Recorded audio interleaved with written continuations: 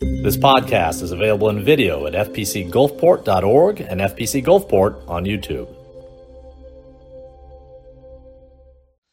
All right, let's say that there's two men, and let's say that they're standing in a lion's cage. Now, you got two guys, they're standing in a lion's cage, and not far off, as you would expect, is the lion. And the lion sees these two guys and has started to move towards them. Now, one of these guys considers his options, and as he considers how he might escape, it dawns on him that if he were but to give his friend a little push towards the lion, then the lion might be distracted and it would allow him time to save himself. Now that seems kind of selfish. In fact, if you were watching a movie of that, you'd boo, you'd hiss, you'd say, that's bad, boo, you'd want some sort of comeuppance. You don't want the poor guy on the ground to be the one that's eaten, you want the lion to go after the other guy. And if you're watching a movie, maybe that's exactly the way it plays out. Maybe that's what happens. You see, we want villains to get what they deserve. We want the wicked and the depraved to suffer, and we want the righteous to be exalted. That's just our desire. And so we cheer even when villains get their comeuppance and when heroes prevail. We want to have our sense of right and wrong validated. It helps us to make sense of the universe and the world around us when there seems to be a direct relationship between your actions and the consequences of those actions. With that said, it doesn't always work that way. As we know in our own stories, and certainly as you see in the Bible, sometimes it seems like the villains are the ones who seem to be prevailing, or at least who seem to be empowered, who seem to be wealthy and healthy, while the righteous sometimes seem to be imprisoned or suffering or beaten or shipwrecked or martyred. Whether it's in Scripture or in our own lives, we can see a disparity between what consequences we think certain actions should result in and what actually happens. And when we see that disparity between what we think should happen versus what actually happens, it can break our brains. We can stand back and go, I don't get it. I don't get it, oh God. In chapter 10, you could just title it, I don't get it, because that's really Job's words here. You got this guy, and he's sitting in an ash heap. I mean, he's sitting in a pile of his own scabs. He's covered in boils from head to toe. Last week, we talked about the nature. It might have been something called black leprosy. Whatever it was terrible. It was eating him up from his skin right down to his bones. It cost him his sleep, and he couldn't run away from it. Remember, there's other hardships in life, other things that might be hard for you. Maybe it's a relationship issue or a job issue or a financial issue. But you can go to the movies or go to sleep or do something and forget about it for a season. Job couldn't escape this. Even as he laid there trying to sleep, he felt miserable 24/7. And Job looked at his own life and he couldn't discern a cause. He had been brought up, even as his friends, his peers, to think that there was a relationship. And in the Bible, yeah, there is a relationship. What you sow is often what you reap, but not in every occurrence and not at every time. Whatever the case is, in Job chapter 10, you have a guy who's trying to make sense of what's going on. He asks the question, why? Now, if Job had been a villain, the answer would have been more readily apparent. He was getting what he deserved. But Job wasn't a villain. In fact, in the very start of the book of Job, like the very first verse, Job is described as one who's blameless and upright, one who feared God and shunned evil. And if that's true, if Job is so nice, then again it brings us back to the question of why. Well, in today's reading, Job's going to ask that question aloud. And at this point, God isn't going to give him an answer. However, someone else will, or at least someone else will try. Because you remember, Job wasn't alone at this point. But Job's friends, I'll use air quotes, friends had gathered in order to comfort him about what was going on. However, Job's friends aren't going to make Job feel any better by the time they're done. Job's friends, his friends aren't going to make him feel any better because what they're going to do, and especially this guy Zophar, who we're going to look at today, especially this guy is going to look at his friend Job and tell him, Job, you're suffering because you deserve it. Job, you're hiding something from us and you're hiding something from God. And if you would just get right with God and man, then this difficulty would pass. Job, you're suffering because you deserve it. These three friends, John Calvin said that they have just one song and they sing it to death, and it's Job, you deserve it. You know, as a side note, if you're in this church, you get prayer requests, you check your email and your prayer requests will come out during the week. Well, that's a good thing. And I can assure you, you will never once get a prayer request that goes like this. so-and-so is in the hospital. Please pray for so-and-so because they're suffering from blank, but boy, do they deserve it. You can put that one in your spam folder if you ever get that. But it's not going to happen because that's not the way this is supposed to work. And it really shouldn't have worked that way amongst Job and his friend. Let's see how this plays out. If you would, let's go back to the first 7 verses. And again, we'll try to work our way as far north as time allows. Verse 1. My soul loathes of my life. I will give free course to my complaint. So Job's sitting there going, I've had it. I am done. My soul loathes of the next breath I take. I am going to speak my mind, he says. I will give free course to my complaint. I will speak in the bitterness of my soul. I will say to God, do not condemn me.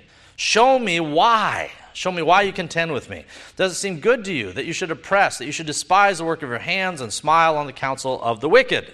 Do you have eyes of flesh? Do you see as man sees? Are your days like the days of a mortal man? And your years like the days of a mighty man, that you should seek my iniquity, search out my sin, although you know that I'm not wicked. And there's no one who can deliver me from your hand. All right, in last week's sermon from chapter 3, Job's circumstances were so bad that he repeatedly said, why was I even born? I don't know about you. I mean, all of us have suffered from some form of illnesses or hardship or diseases at different intervals. But few of us, I presume, have ever gotten to the point where we just wanted to die. That would have been more preferable. Or that we'd never been born in the first place. Well, that's where Job found himself.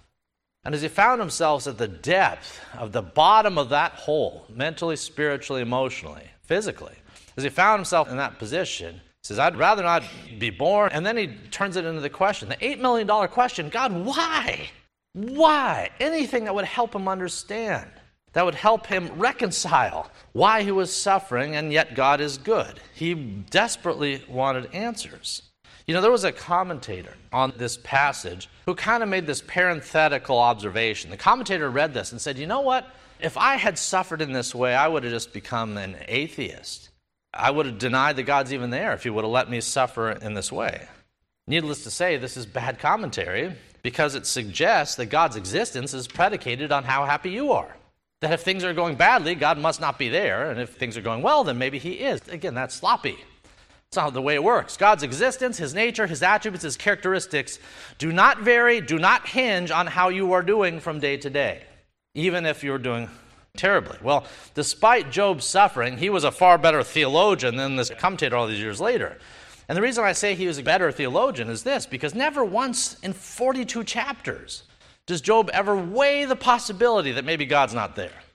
As bad as things were, he never once said, well, maybe God just isn't there. He never adopted an atheistic mindset. He never questions God's sovereignty. What he does question is God's actions in this situation.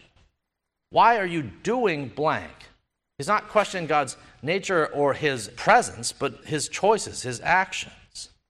In Job's mind, he was being punished for something that he had not committed. And that's why he's telling God in verse 7, God, you know that I'm not wicked. He's making a case for himself. Now, we're going to see next week that God is going to respond to this case. But for the moment, this is the case he's making. All right, let's look at verses 8 through 17. So again, Job is talking to God, and he says, God, your hands have made me. They fashioned me in intricate unity, and yet you would destroy me. Remember, I pray, that you've made me like clay, and will you turn me into dust once again? Did you not pour me out like milk and curdle me like cheese and clothe me with skin and flesh and knit me together with bones and sinews? You've granted me life and favor, and your care has preserved my spirit. And these things you have hidden in your heart, I know that this is with you. If I sin, then you mark me. You will not acquit me of my iniquity. If I'm wicked, woe to me. But even if I'm righteous, I can't lift up my head. I'm full of disgrace. See my misery. My head is exalted, you hunt me like a fierce lion, and again you show yourself awesome against me. You renew your witness against me, you increase your indignation towards me. Changes in war are ever with me. All right, let's stop there. Let me ask you, you don't have to raise your hand, but is anyone in this room good with, I don't know, pottery? For most of us, our experience with pottery came probably around preschool or kindergarten or something. You know, when the teachers, they get the big bunch of clay, and you take the clay and you knead something out of it, and you shape this Frankenstein creation, and the teacher tells you it's wonderful, and then they put it in the oven, and it bakes for a bit. And then after it bakes, it comes out, and you get the paints out, and you paint it. Most of us have had experience, or at least if we've ever done pottery, it's often has been in this context. This was never my thing. It probably goes without saying. I probably ate the clay or something, but it was not my skill set.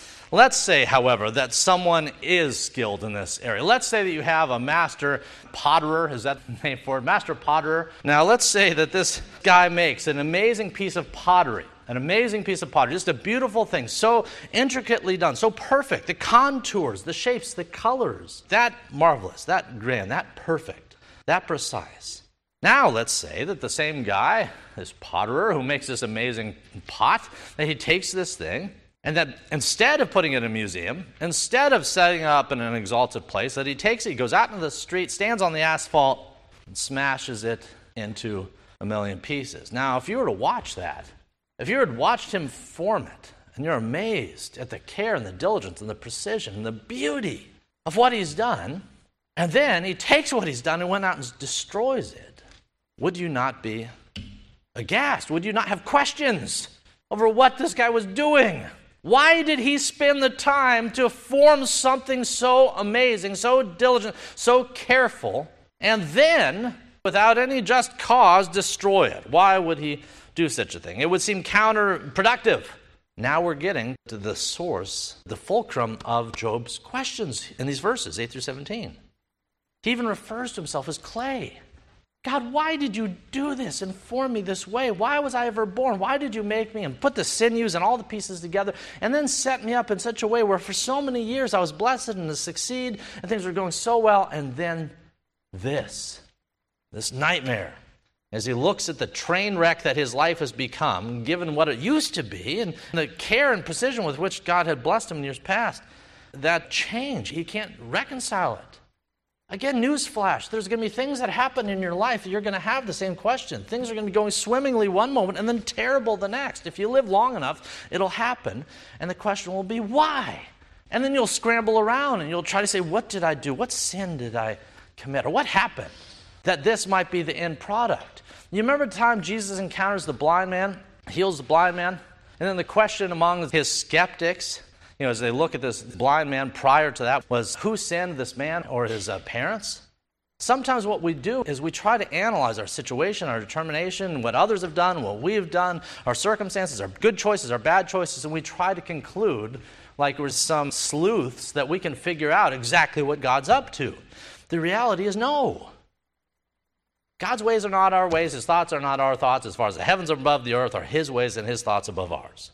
It's above our pay grade. This is not something that we can, by necessity or inference or intellect, deduce on our own. Job's trying to, though. Desperately trying to. And he doesn't get it. Let's see how he builds on this, verses 18 through 22. Verse 18. Why, O God, have you brought me out of the womb?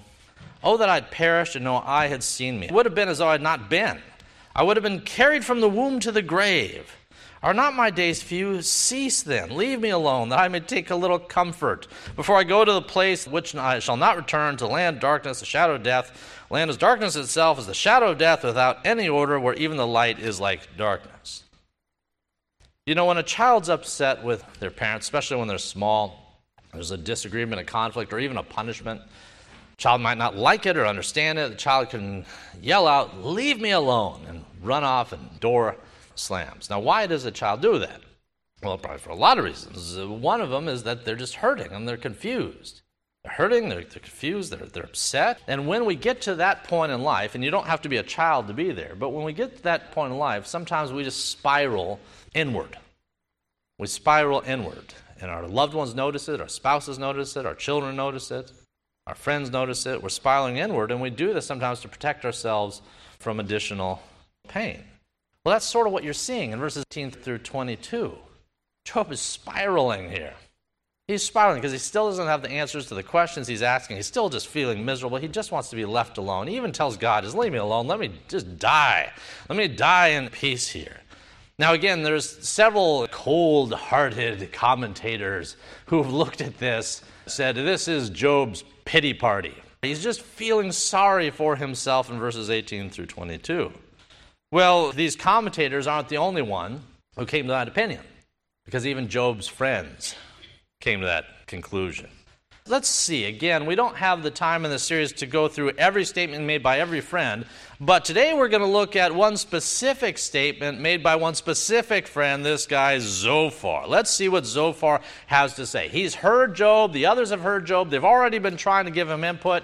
Zophar is the guy who he's heard the input, and he's heard what Job has to say, and he's like the guy who says, all right, I've had enough. Zophar only speaks twice in the whole thing.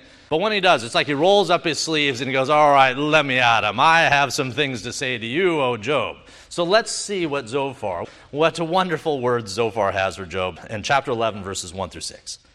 So verse 1. Then Zophar, the Naamite, answered and said, should not the multitude of words be answered?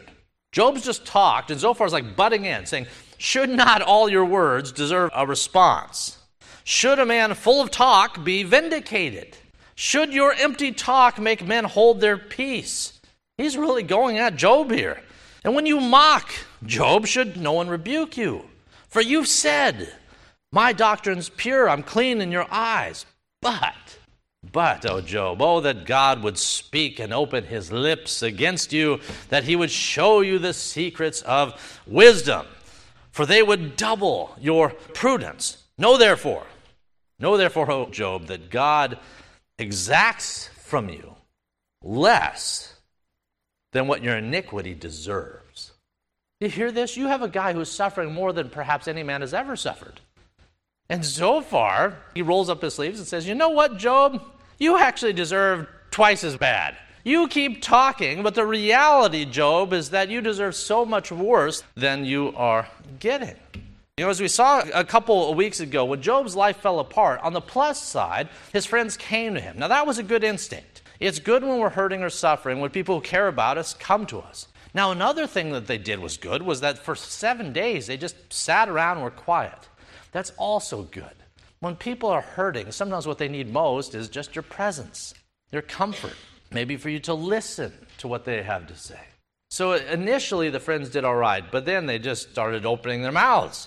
And the more they opened their mouths, the more that what they said was, it was not only not encouraging, but it was just wrong and hurtful. They took truisms from Scripture, true concepts like you reap what you sow, but they took it and kind of bent it on its ear and weaponized good truth to attack their friend. Now, the first couple friends were direct and somewhat antagonistic, but compared to Zophar, those guys were sweethearts.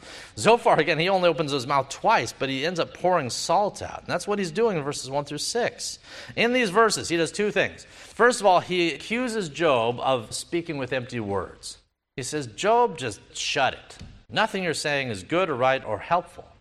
But then the second thing he does is he tells Job, again, Job, you got this all wrong. You're suffering. You don't seem to understand. The way that you seem to be hiding your sins, the way you seem to not be naming them or confessing or repenting, evidently, you deserve worse. You deserve worse than what you've had. This is a guy who's being oppressed by the devil himself, who lost all his 10 children, likely his grandchildren as well, his possessions, his camels, his livestock, his chickens, they're all gone. He has his bitter wife, that's what he has left at this point, and he has his scabs and his pile of ashes, and that's his life. And the guy comes to him and said, you know, you deserve even worse than that. Zophar was convinced that Job was hiding something. Now why? Why was he convinced of that? Because his worldview wouldn't allow him to see anything else. There was a wrong-headed worldview that exists in this age, and it exists in our age as well. And it says in times of trouble like this, especially from religious-sounding lips, that what's happening in your life, good or bad, is a function of things that you've done. And there's just enough truth in that for people to stand upon it. And yet there's just enough error in man that it can be weaponized against people, especially herding sheep, which is what Zophar does here. He says, Job, you're hiding something. Stop talking unless it's to repent. Everything that's going on is the root of some secret sin that you have. Now, that's just brutal theology. If you were to go to the doctor this week, and the doctor says, well, I have bad news for you. You have cancer. And then, as bad as that is, the doctor then leans forward and says, now, if you have cancer, it must be because of something you've done. If that ever happens to you, find a different doctor. That's not the way that this works. You see, God can use circumstances to bless us. He does. I mean, Job was blessed before, and Job would ultimately be blessed later in chapter 42. So he can use circumstances to bless us, and he can use circumstances to curse us. Uzzah touched the ark. Uzzah died. Ananias Sapphira died. He can absolutely render consequences to sin. He can do that, and he does do that. And yet, if that's the way it worked all the time, there was always a one-to-one correlation between actions and consequences immediately, then how would you explain so much suffering of so many good people in the Bible? How do you explain Job's suffering? How would you explain Joseph's imprisonment in Egypt? How would you explain Stephen's martyrdom? How would you explain Jeremiah's tears? How would you explain Christ's crucifixion if people only got what they deserve? Zophar, you're wrong. That's not the way this works. That's not the way this works. All manner of terrible things have happened to all manner of wonderful people. Why? Because we live in a fallen world. As long as you and I live out our days here, no matter how beautiful and sunny this day might be, we live in a world that drinks down sin like it's water. And because we live in a world that drinks down sin like it's water, we get tainted and scarred by those same sins, either ours or other people's. And that will not change on the side of glory. Good news is, we're made for someplace better. Good news is, we're not of this world. The good place is that God routinely tells us, you're sojourners here. You're here for a short time, and then you're made for someplace else. And in that place, there will be no more sin. There will be no more tears. There will be no more fears and anxieties and hurts. In fact, God wipes away the tears from our eyes so that they're remembered no more. That's what we're made for. But it's not today. It's not today. See, in the big picture, Zophar was correct. There is a correlation, a one-to-one correlation between sin and judgment. He was wrong about the timing. In God's time, every ounce, every drop, every iota, I don't know what an iota is, it sounds small though, but every iota will be judged.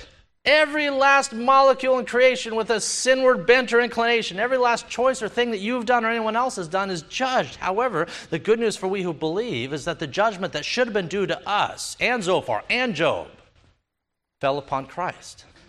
That's the gospel. The gospel is we all deserve worse, double as bad. Zophar was right in this sense that Job did deserve worse. We all deserve worse than anything we've gotten to date. We do. But the good news of the gospel is that while we're yet sinners, while we were breaking the law, while we were failing to repent and confess, while we were doing all manner of things wrong and very few things right, God, out of his love for us, sent his Son to die on the cross, and our sins were imputed upon him, and his righteousness was granted to us. This is the gospel, that someone else died for us. We have an intercessor. We have a mediator. We have a substitute. And because of that, you can't work your way into heaven. No, heaven forbid. Rather, you trust in he whose works were perfect. All right, let's look at Zophar's final insults in verses 7 through 20. I'm just going to blow through them. So again, this is Zophar speaking. Zophar says this. He says, "O Job, can you search out the deep things of God? Can you find out the limits of the Almighty? They're higher from heaven. What can you do? Deeper than Sheol. What can you know? Their measure is longer than the earth, broader than the sea. If he passes by, imprisons and gathers to judgment, then who can hinder him? For he knows deceitful men. He sees wickedness also. Will he not consider it? For an empty-headed man will be wise." This is really an insult to Job. "And a wild donkey as colt is born a man. If you would prepare your heart and stretch out your hands toward him, if iniquity were in your hand and you put it far away, and you would not let wickedness dwell in your tents, then surely you could lift up your face without spot. Yes, you could be steadfast and not fear, because you would forget your misery and remember it as the waters that have passed away." You see what Zophar is saying? Confess, Job. If you would just stop your nonsense, put away your sins, lift up your holy hands, turn to God with confession, then you could be steadfast and not fear. You'd forget your misery. You remember as waters that have passed away. Your life would then be brighter than noonday. Though you were dark, you would be like the morning. You would be secure because there is hope. Yes, you would dig around you, take rest and safety. You'd also lie down, and no one could make you afraid. Yes, others would court your favor. But the eyes of the wicked will fail, and they shall not escape, and their hope is loss of life. Again, what's Zophar trying to tell Job in this final admonition? Well, if you were to boil all that was a lot. If you were to boil all of it down into one imperative, Again, it's imperative, confess. Job, I've listened to you. These guys have listened to you. We all listen to you. But what we haven't heard as we've been listening is you owning this. Just confess. Tell us what nasty, secret, naughty stuff you've been up to, and more importantly, tell God.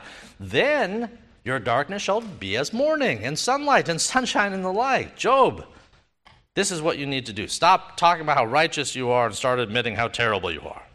You know, between Eliphaz and Bildad and the third tenor here, this is the intervention from hell, because these guys think they're right about the cure, although they're totally wrong about the cause. Not helpful. They're engaged in what you might call spiritual speculation. They're just guessing. There's consequences with that. Those of you who counsel others, remember, be cautious. Usually you don't know all the details. And spiritual speculation is not going to do your friends or loved ones any good. Now, there are times to be dogmatic. If there's one thing Zophar had, he was dogmatic. He spoke his mind, and that can be good. Even amongst our friends. Sometimes our friends need us to tell them the truth, so that can be good. It can be good to speak strongly when that's what's needed and when we're confident on what we're saying. But, dear heavens, choose the right time. There's some moments when you'll want to say something desperately to someone in your own life who really needs to hear something about God or their lifestyle or their choices. There's times to talk and times to teach and times to instruct. It's usually, however, not at the pinnacle or crucible of their pain. It's usually not just after they found out they had cancer or in which they're suffering in the way that Job is. So pick your time. Beyond that, be careful not to try to guess what God's doing. This was 101 in seminary and counseling. If you're going to counsel someone, don't try to figure out what God's doing. You know, you listen to someone for like 20 minutes and then give them all the answers. Say, here's what God's doing in your life. Be cautious. It's not that easy. You see, Zophar and Bildad and Eliphaz and the like, they didn't know about God's conversation in chapters 1 and 2 with the devil, right? No one did. Now, you've read Job. Do you think chapters 1 and 2 have a lot to do what happens in chapters 3 through 42? Yes, but they didn't have that information. They didn't understand that in God's eyes, Job was not this guy secretly holding on to his sin. Rather, this was the most righteous man on the planet at that time. They didn't know the conversation God had with Satan. They didn't understand Job's status as the most righteous man. They didn't know that Job's trial was not because he was bad, but rather because he was so good. You see that? That would have blown them up right there if they'd understood that. Job's trial was not because he was bad. Ironically, oppositely, it was because he was so good. They didn't know a lot of things, but that didn't keep them from talking. When counseling others, there's a lot you don't know. Avoid speculation. Turn to the Bible. Say, thus saith the Lord. Give wise input, but be cautious to try to guess the prologue or epilogue to someone else's story that you're only there for one chapter. Show some wisdom in this regard. Now, I'll wrap up with these thoughts. If we were to fast forward all the way to the end, to chapter 42, we'll get there in a few weeks, but if we were this morning to get all the way to chapter 42, the last chapter, you know that God speaks to Job, right? He actually speaks to him for several chapters, but then God does something interesting. Then God actually talks to Zophar and Bildad and Eliphaz and the like. He talks to these guys.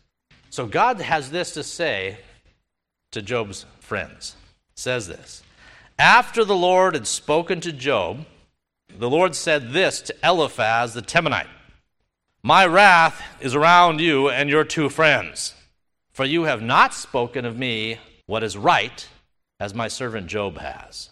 And so Eliphaz, Bildad, and Zophar went and did as the Lord had commanded them, for the Lord had accepted Job. And the Lord restored Job's losses when he had prayed for his friends. Job's losses ultimately are restored in abundance of beyond that which we had before. But interestingly, it happened after he prayed for his friends. God was willing to accept Job's repentance and was willing to bless Job. God was willing to show his love and extend his mercy and his patience to Job, but he was also willing to do it to Zophar, which is cool because Zophar really messed up in today's reading. But even Zophar and Bildad, Eliphaz and the like, even they find the same forgiveness from the same source that Job did. Zophar had been wrong, and God told him so. However, God forgave Zophar, and so did Job, for he prayed for him. In your life, do you have any Zophars that you need to forgive? In your own life, have you ever been a Zophar? If you're like myself, over the years, you've probably surrounded yourself with a lot of experts and friends, and some might be more reliable than others. All of them are prone to error. Even you are prone to error. We're all prone to error. And for those of us who give advice, and for those of us who receive advice, the wise man takes it all to this. Takes it all to this and from this. Because this is the source of all good advice. At the end of the day, we're all going to still be confused about what God is doing in the world around us or in our own lives or in the lives of our loved ones. At the end of the day, even as we gather with our closest confidants and we try to sort out the weirdness and wildness of the world in which we live, we're going to be like Job, and we're going to have more questions than answers. As long as we're on this side of the veil, that's going to be the way it works. We're going to have more questions than answers. But my concluding thought would be this: your hope does not hinge on your understanding. Your hope does not hinge on you getting all the answers. Your hope does not hinge on your understanding of everything that God is doing. Job never got that on this side of glory. Your hope does not hinge on your understanding. It hinges on your faith. Job had faith. The Lord giveth, and the Lord taketh away. I don't have to like it all the time. I don't have to understand it. But my understanding is not the basis of my salvation. My faith is. We live by faith, not by sight. If it ever applied to a man, it applied to Job. It applies to you and whatever you're facing. We live by faith, not by sight. Let's pray. If you'd like to check out additional recordings or videos by Dr. Toby Holt, please visit our website at fpcgulfport.org. And if you're on the Gulf Coast, come join us at 11 a.m. Sundays at First Presbyterian Church of Gulfport, Mississippi.